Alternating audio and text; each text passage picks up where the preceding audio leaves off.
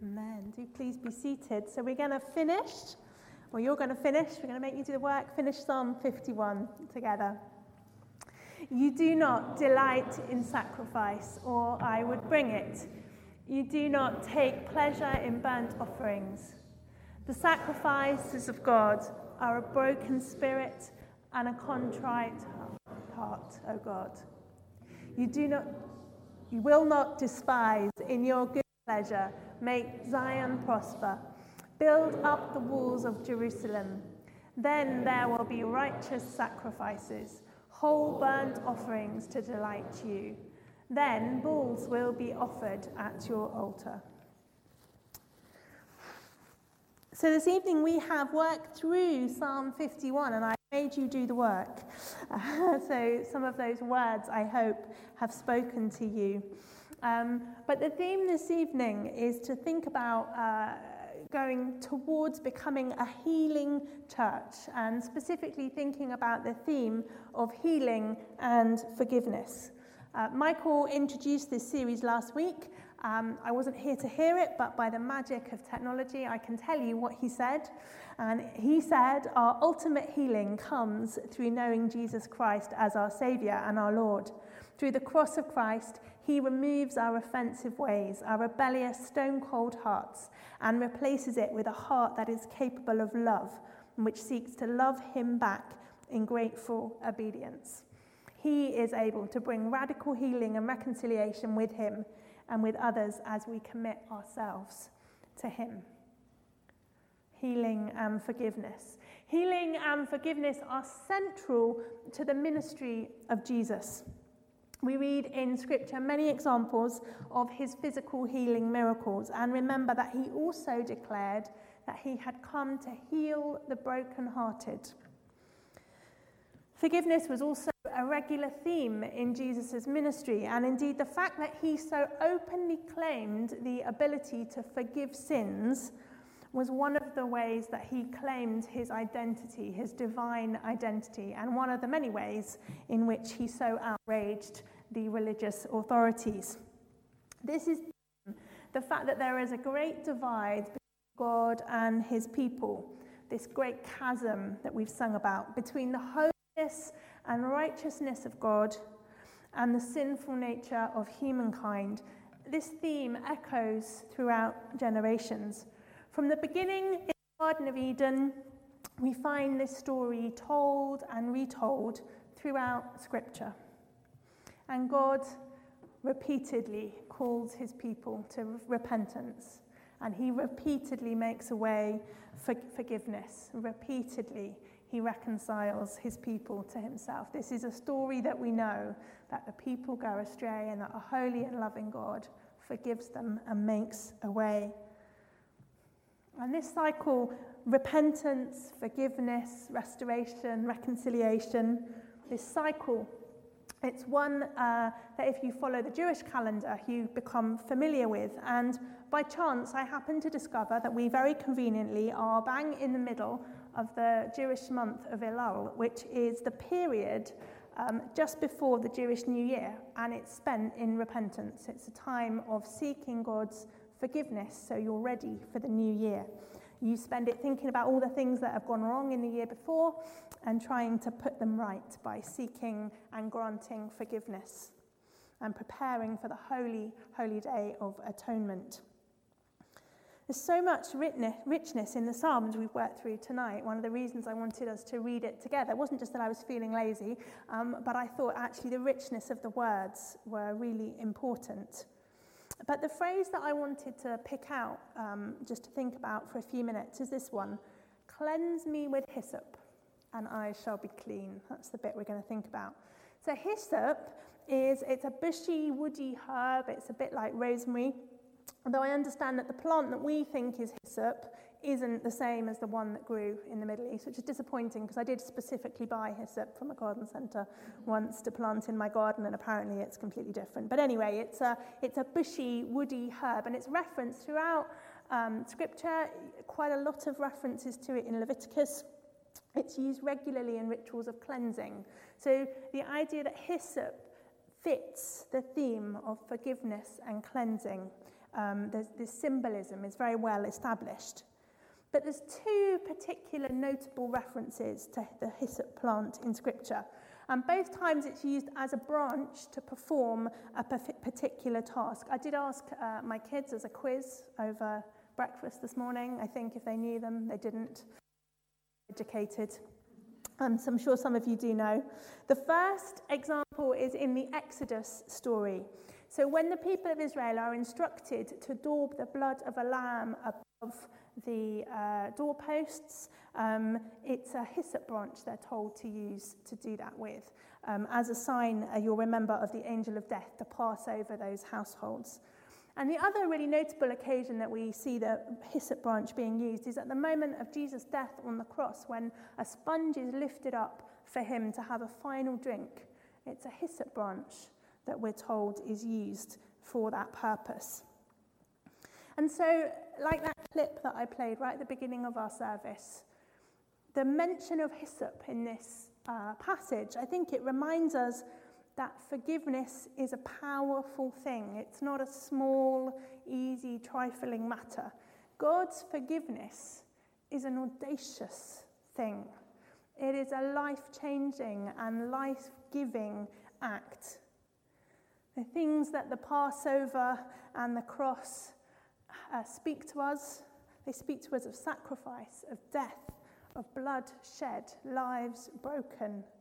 They're not easy things. They demonstrate the powerful, overwhelming nature of the love of God and describe the lengths that the Holy God goes to meet with us and rescue us.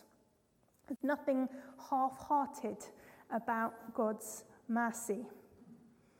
The Passover and the cross tell us that the provision of the means of salvation are God's alone. God makes the way.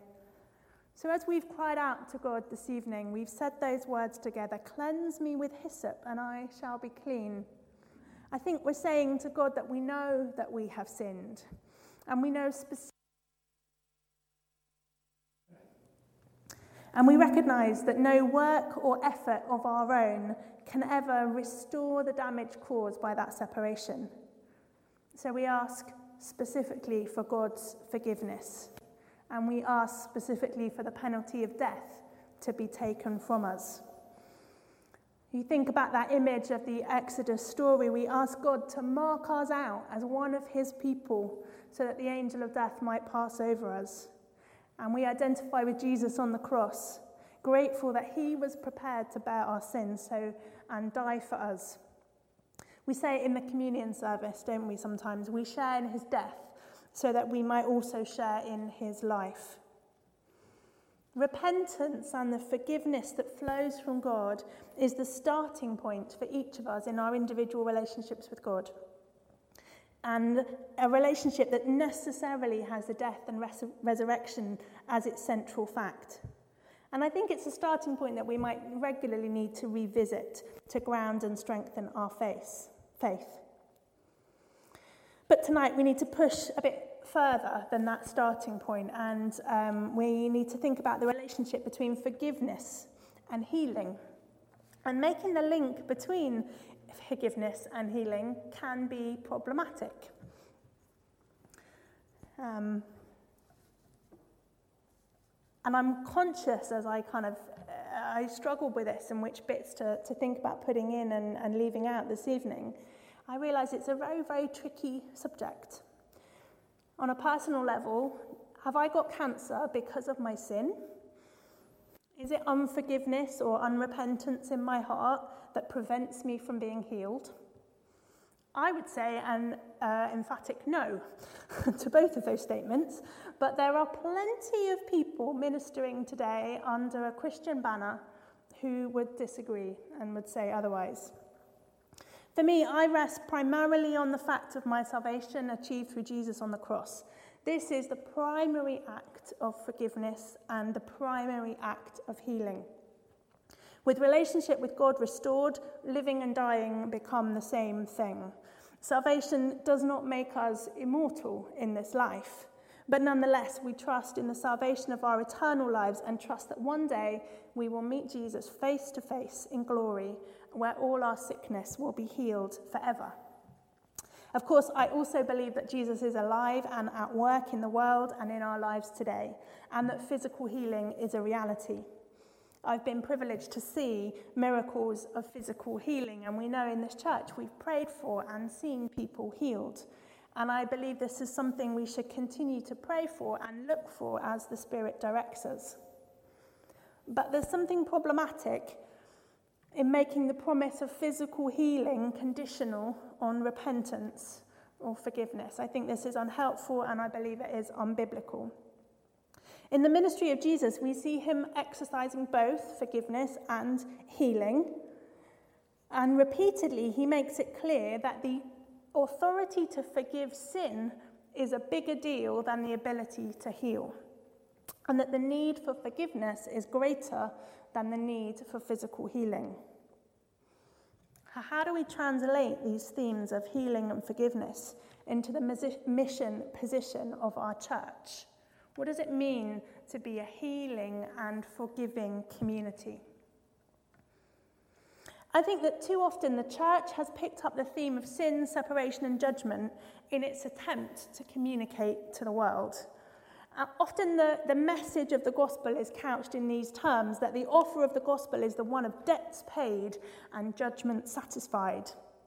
And while this is true and the message resonates with some, it is becoming increasingly difficult to translate this into our modern world.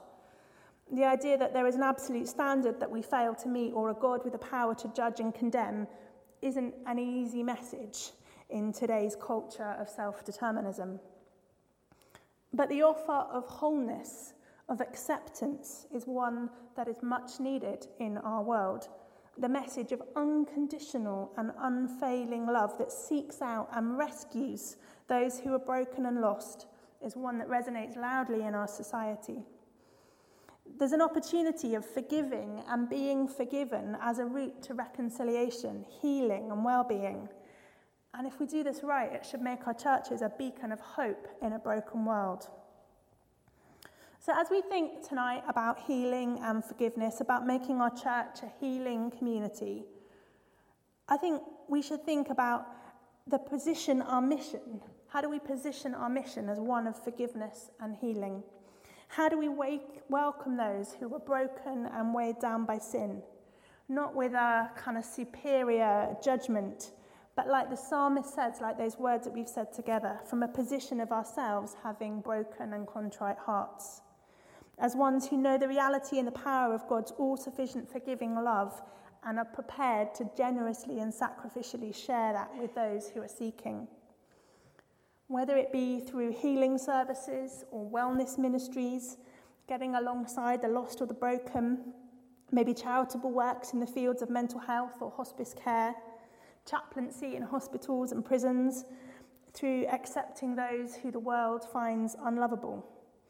If we open our eyes and ask the Spirit to direct us, I believe there are manifold opportunities for forgiveness-shaped mission that could transform our church into a healing community.